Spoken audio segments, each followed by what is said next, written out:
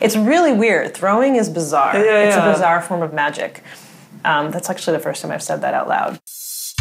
Welcome to episode 1 of Magic Praxis, a podcast in which artists talk to artists in their studios. I'm Kate Hawes, and this is Clarity Haynes. In this episode, we visit the Brooklyn studio of Elizabeth Insogna, a visionary artist working with ideas of the divine feminine, mythology, and alternate spiritual worlds. Insogna has exhibited internationally, with solo shows at Berlin's RAR Gallery and New York's Jeannie Frelich Gallery. She works with water-based media and uses bright fluorescent and metallic colors to embellish her dreamlike narratives. Spiritual ritual plays an important role in Elizabeth's practice. In the spirit of her studio process, we started off our interview with a ritual. So these are just symbols, so candles, flowers, singing bowls, plants, rocks, smoke. But through imagination, if you use the symbols in a way that's positive, you can really cross the veil. Mm-hmm. Okay, now I'm just going to do a few rounds with the singing bowl, and this is for also protection. Okay. So generally when the sound is moving, it's a circular sound, which you'll hear, and if we can all just close our eyes and sort of imagine a really protective energy around us, that would be nice.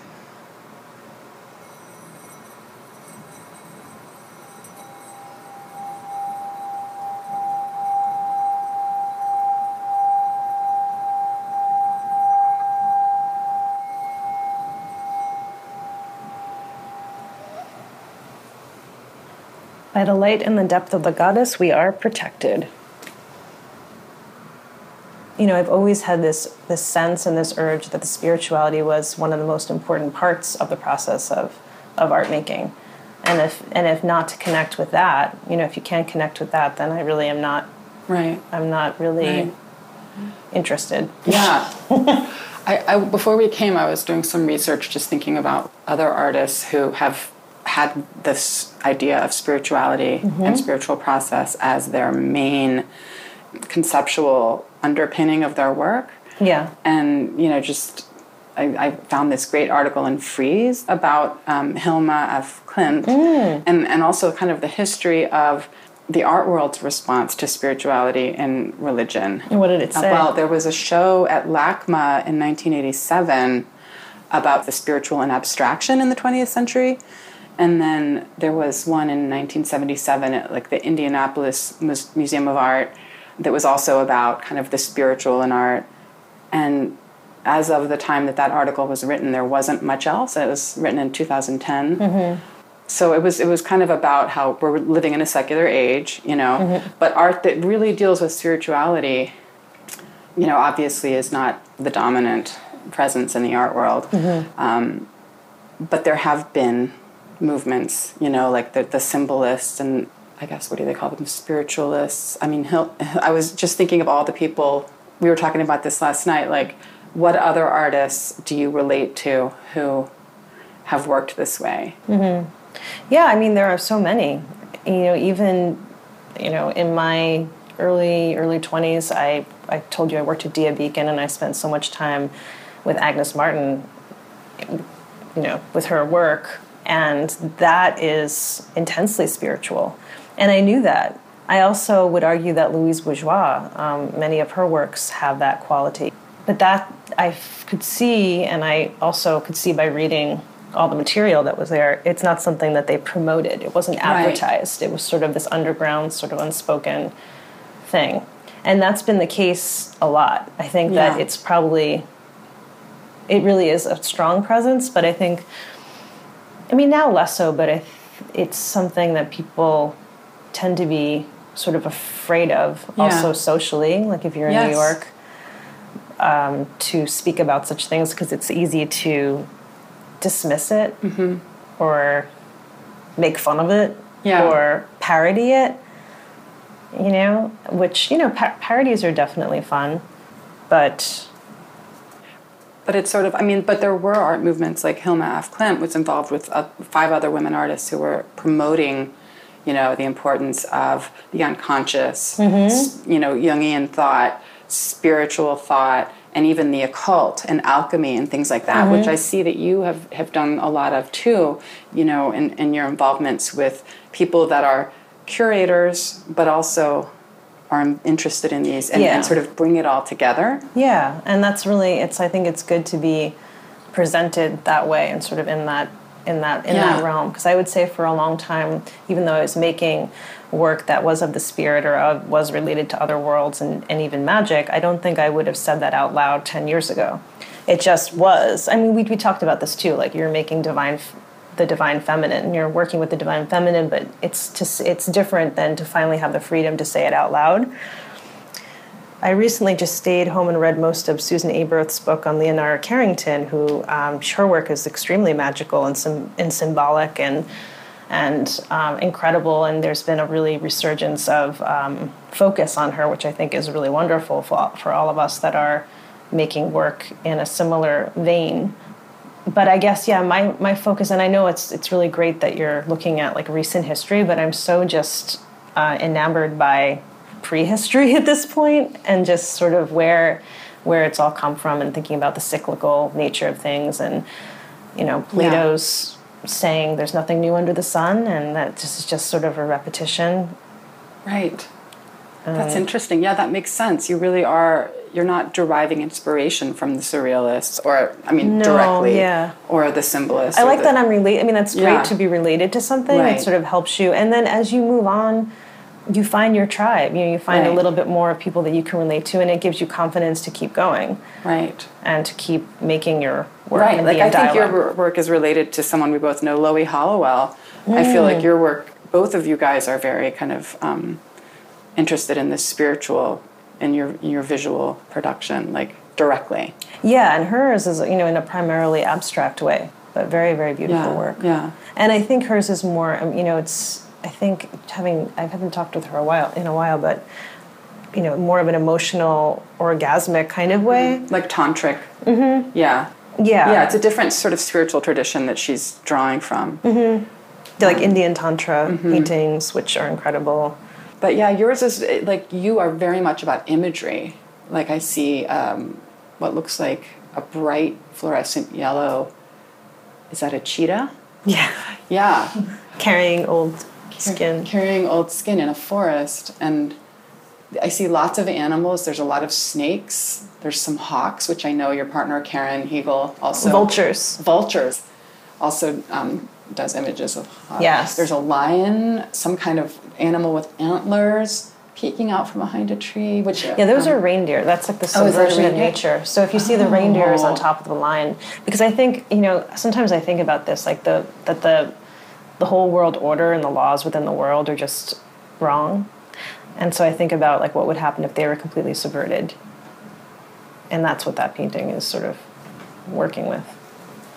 Does the reindeer symbolize something? Well, the reindeer, because I remember as a little kid, it's like deer, only the boy deer have antlers, but the reindeer, the female deer, also have antlers, and they shed it at a different time, and they grow them at a different time. So that was really important to know that. And also, you see a lot of ancient tattoos. You see that the reindeer. That famous reindeer in I forgot her. It was a Siberian. They call her the Siberian healer or shaman, and she had this kind of reindeer across her. You see those in the caves.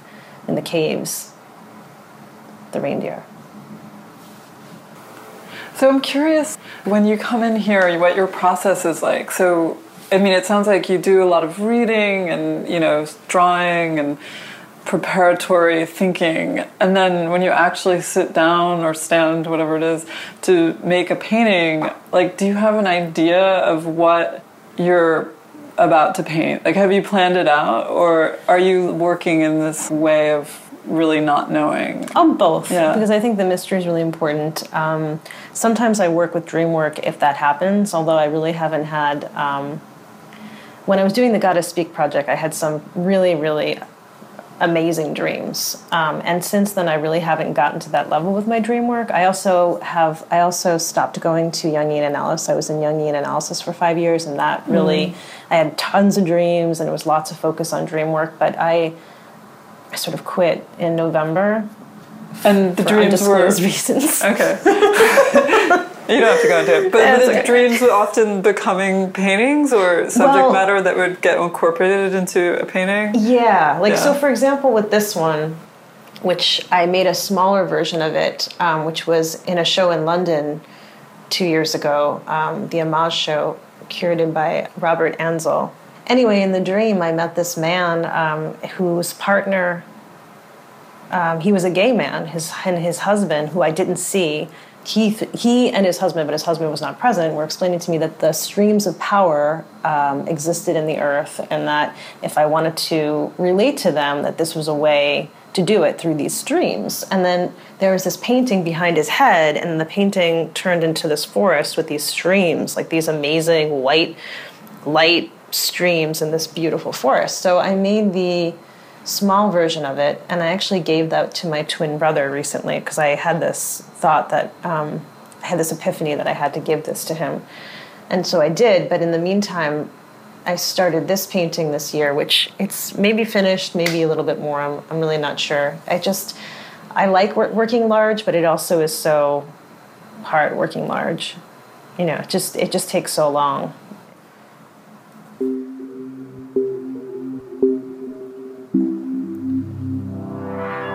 Yeah, I love the collage. Yeah. I really like the layering of paper. Yeah, it was Gives fun it to a do texture. that. It was fun to do that. And the texture happened not by accident, but this paper was bequeathed to me, and it had little punctures in it, even though it's nice paper. And so I thought, oh no, how am I going to work with this? So I just started to build up layers out of necessity, and then I decided to sacrifice this work of a goddess that I made with little snake arms, and I cut her up. And I have like a little snippet of her left, but I cut her up and I used her inside the streams. And that shape, that form that you're calling a stream, that you saw in the dream? Yes. So that's sort of your own personal symbology in a way. I that you suppose just- it must be, yeah. So that's what I was, That's I guess that's interesting. partly what I was thinking about when I was comparing you in my mind to visionary artists who, you know, create their own symbols that are personal to them. Or Yes. like Forrest Bass. Like Yeah. Forrest And Bass. his visions. I know. Yeah. His visions are Right, and incredible. like to him they might mean something that to the viewer it might not. Yeah. Like I didn't read that as a stream. That's okay. Yeah. Yeah. Well, it's so mysterious. Yeah, it's definitely mysterious. We'll return to our conversation with Elizabeth and Sonia in a moment. You're listening to Magic Praxis, a podcast featuring studio art talks, hosted by Clarity Haynes and me, Kate Hawes. Please go to our website, magicpraxis.com, to see images of some of the artwork we're discussing.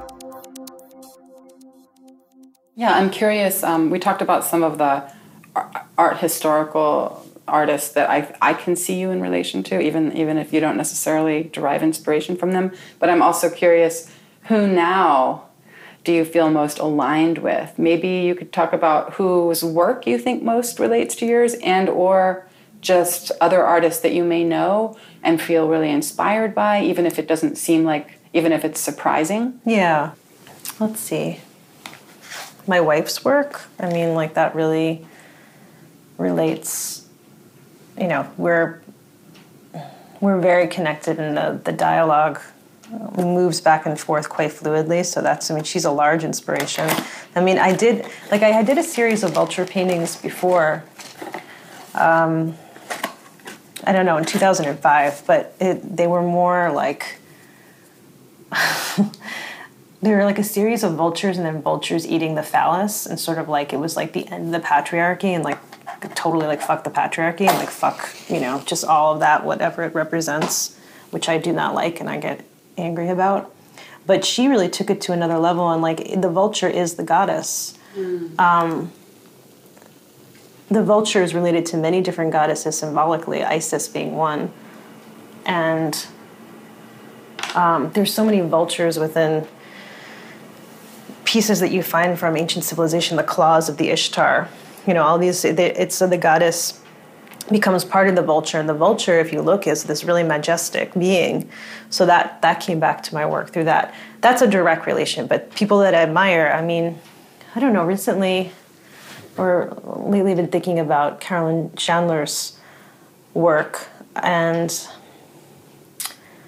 just how action-oriented it is, and that, you know, and you know this, I mean, in person, it's not a theory that it exists, that it's love. I mean, it is the heart chakra. You feel it in his work. It encompasses that kind of energy, and I think that kind of energetic action is that's what it's about. Like, how do you get there? And your work has that as well.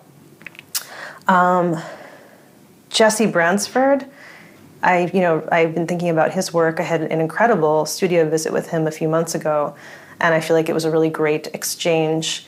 And he works with like really three-dimensional spellcraft, and like he has a really other way that he's related to this. And his work, I mean, it's incredibly charged in person. I mean, you feel whatever rituals that he's worked with the piece, you feel it in the work. And that is when the action is real. Like, that is something that's happening. It's working in this world. In David Shaw, I don't know if you know David Shaw. David Shaw is a sculptor I admire a lot. And in his work, he was like one of the last shows at Feature. And it was called Eat Out, I think, and it was all this glass work and tables, and it was related to the goddess and the divine feminine. It was a conversation. He told me it was a conversation between him and the divine feminine. And Jesse did a spell in the front of water and salt. And I believe and David's life changed drastically after this. And I think it was all related. Spells don't just work like on their own, like, oh, let's just do a spell. It sort of has to be related to all these different forces and lining up of things. And that's why you think about planetary shifts and everything else. It's a lot more complicated than just one conscious person saying, I want this or I want that. So that's someone. And I mean, I think there are just so many people. I mean, it's anyone that I've had a deep conversation with, I would say, influences me in some way. And there are so many incredible people out there that are working in different ways. I think for the most part, I'm mostly inspired by people who are doing sincere things. It's a sincere work, sort of not strictly based on theory, but something that's sincerely happening within themselves. I find myself mostly attracted to that, or I would say all attracted to that. There's never a work that's like says it's one thing but is another, or yeah.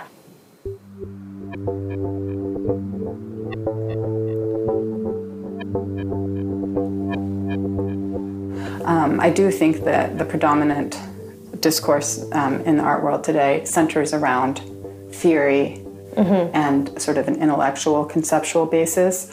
So, and I know that you really think of your work as coming out of intuition. And has it always been that way? Or has it been something you've kind of grown into?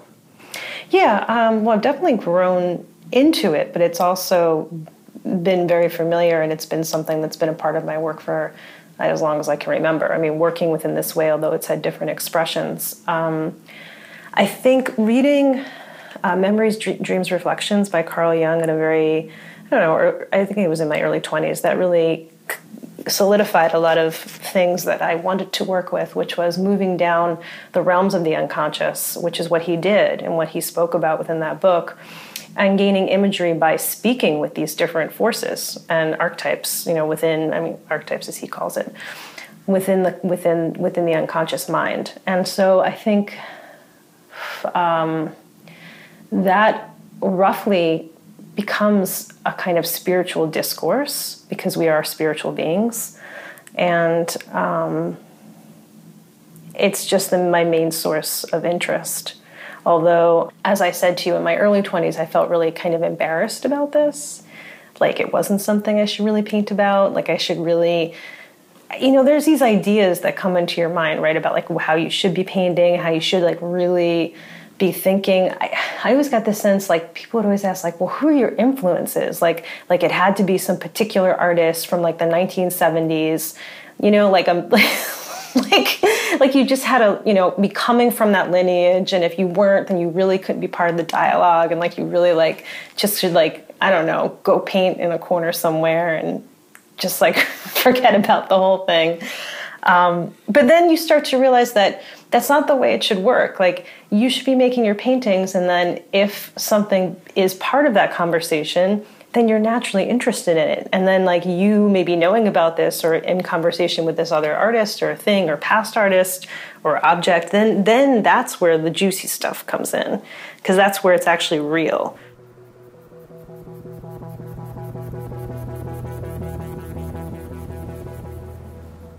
How has, this might be something you want to be off the record. I don't know, let me know if so. Okay. How has kind of coming out influenced your work? Oh, I think it influenced it a lot. Because from going into Jungian analysis and after like many years of it, it's like I realized, okay, I need to be with a woman. I need that. Like I need to have, a wife. Or at the time, I don't know if that could be legal, it could. But anyway, I need this as my partner.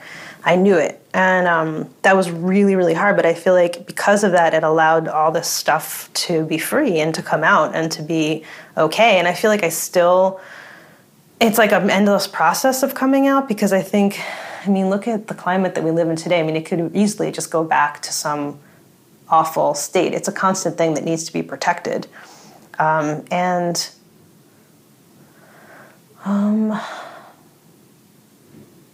I feel like it allowed me to just really move into the work in a magical way. For me, sort of being who I am and sort of, again, going into that lesbian space, it has been incredible to work with that and have that interact with the work, because I feel like that was able to then unveil further and move further into the imagery. The images of orgasms, I don't know if you see. This is getting like a little bit intense. Are you painting orgasms? Is this tantric? No, I wouldn't say this is tantric. It's just some visions that happen to happen. But there are certain elements that have come up during visions of ecstasy, and that's really an important part of it. I feel like, not that I was hiding it before, but I feel like that's not something I really want to tell everyone. Maybe it's okay for the nature of this podcast, because it's sort of like I'm just talking to you and then it just kind of moves out into whoever listens to it. But that's a way in which, like, where are these images created? Like, that's like such an intense moment, and then it comes out of seemingly nowhere, and it's sort of like the same idea of other ways of interacting with the unconscious, but it's erotic. So that makes it another special way, another special place. So that's really powerful. Mm-hmm. Yeah. I see that as a presence in our, Christianity, invented a duality of the spiritual versus the sexual, the body versus the mind. Right, a lot of this. And so there's but of course the pagan-based traditions that you and I both ascribe to very much are about the sexual as part of the spiritual, the body as in the earth as an expression of the divine. Yeah, that's really important to make that point. The goddess space and it feels like a queer space. Those feel together. Like it is this alternative space, and it's alternative to what? To all the other values that it does not hold. And I think, I'm finding that more and more queer artists are working within this spectrum of, other dimensions and magic. And I personally relate with that through the divine feminine. So it's like a tunnel, like through the divine feminine to a queer space and back. But that's my personal relationship with it. Interesting. That's interesting, because I know that like coming out, is something that unless you're raised by gay parents, most people have to come out and kind of, be reborn in a sense, or find a family, a new family, or recreate themselves and find this whole new world that they weren't a part of before. It's a whole new culture. So in that sense, I think I can relate to that experience of thinking of a queer space as an alternate space. And even though the work for me remains largely underneath or over or around language, it's not really sort of within it, although sometimes I guess it is. I love the word queer. I think it just does so much. It's done so much for us, although there's been all these articles like, if everyone's queer, what is queer? Because I guess it's like it's the now word. What do you love about it? That it represents this alternative magical space. And I know that it's been used that way, and it feels like it should be used that way. It feels like it should be a way to access something like a spell, like to access the places that you need to go through this word, instead of when you're in school or when you're working and you thinking that, the language of the time is the only language that exists. And so you're sort of oppressed by this language, oppressed by like heterosexuality, oppressed by the binary. And then when you find this other word, you're like, oh, that's it. That's what I've been trying to move through. Because it's a through word. It's like a dia, a through.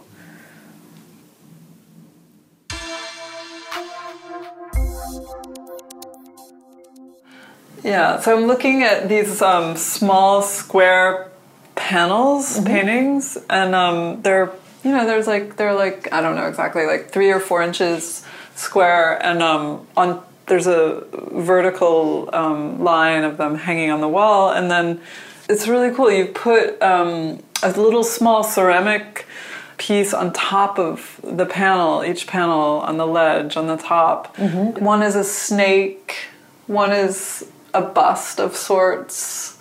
One looks like a little strange little animal, a little mysterious, mischievous animal. They're white with like some blue glaze on them. I really love that. I really love the idea of adding an object on top of a painting, which I think is very, like, I don't see a lot of that. And I'm just wondering how you arrived at that sort of form. Sure, yeah. I mean, I was happy to have the chance to experiment with this kind of project. It was for a particular project that unfortunately didn't happen, but it forced me to think in this sort of way of what would I do with a ceramic object and a painting. And I love that it's part altar, like there is an altruistic kind of quality about it. And so yeah, right now it's really in the beginning of stages of thinking about painting in that way and sort of a sculpture as an extension. I've been working with ceramics for the past couple of years because I don't know if both of you know that I work as a ceramic technician for my day job, and I also teach up there ceramics and drawing. So at lunch I kind of make these little things, but I've never really put it in a serious context like with my work before, but it sort of naturally started coming together, especially looking at a lot of the imagery and a lot of the little sculptures that have been unearthed by Gimbutas or other people that have been working with ancient forms. And this is something that it will last. There's an eternal quality. There are many, many more examples of fragments of pottery or sculptures that exist than painting. The painted parts of things, besides cave paintings and besides the last 500 years, gone. Paintings don't last that long. Right. But sculptures do, and little ceramic bits do. So I think that's probably why there's been a resurgence of ceramics. Like, unconsciously, I think people are realizing... In the contemporary art world? Yes, I think so. There's just been a fad of people working with ceramics, and I think it's because it has this like permanence to it. I think that it's a reaction against the impermanence of many of the mediums that we work with. I mean, if you look at like Eva Hesse, I mean, her work is completely deteriorating. Many of our works will completely deteriorate. I mean, I'm working with acrylic, and many of these paints, I know. I mean, so the orange there, that bright orange, that is a color that has a light fastness of pour. I didn't even know that when I bought it. But this, I mean, it lasts. It's fine here because we don't have I don't have windows here. But if it was subject to direct sunlight, it would disappear within a month. Are So you that's part of my serious? process. Wow. Like I know Yeah. that this will disappear, or part of it will disappear. Right. Yeah.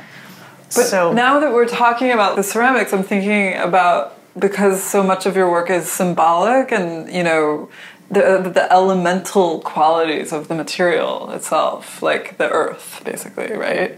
You think about that when you're adding that to a painting, which is like more, I don't know, light and air, or, you know, I don't know. Do you think about the mixing of elements? yeah, Like- that's something that I'm really just beginning to think about. I can tell you that because not only do I make objects, but I am an amateur potter. I make lots of pottery in my lunch break, and so a lot of these little vases that you see everywhere holding the flowers are pots that I've made, and that aspect of the throwing, it's so meditative. But you kind of, really cool. It's like spinning, like you're. I feel like I sometimes enter into like other realities. Like all of a sudden I'm another person doing something else. It's like it induces visions. Like I'm throwing, and all of a sudden I'm like somebody else in like a different time, and all of a sudden I think I'm that person for a second, and then I stop. It's really weird. Throwing is bizarre. It's a bizarre form of magic. That's actually the first time I've said that out loud. But yeah, so that also doesn't feel like art to me, you know, because it's pottery, and pottery is that thing that like is forgotten. A lot, like you see pots and it's sort of, oh, it's a pot. But there's a lot of art that is ceramic, especially these days. Yeah, but I still think the idea of a vessel is A utilitarian. undervalued because it's a vessel. But Right. but now people are you know, like Elizabeth Clay, like she's having a dialogue with that, and she's been working in that realm for, you know, many, many, many years. So she's taken it to another level. But I think a straight up vessel, it's a vessel. Sure. It's just something you don't look, you know, it's something that is maybe transporting something else, or it's something in between. It's not something that It you has take. a use. It has a use, yeah. But the ceramics that you're incorporating into your work Are not art that, yes, that's are true. not vessels, actually. They're like more in line with what the subject of your paintings are. They're sort of mythological, or based on more of the same source material that you're looking at. And they're kind of mushy, and they're a little vague, actually, which I like. Like, they're not clearly defined and sculpted. They're not, like, I'm not seeing, like, detailed beaks and claws and tails. No, they're really They're a big. little ambiguous. They're super ambiguous. And mushy, which I love. Mushy. This episode of Magic Praxis was mixed by John Bender, who also does our music. Sign up for future episodes on iTunes or at magicpraxis.com. Thanks for listening, and see you next time.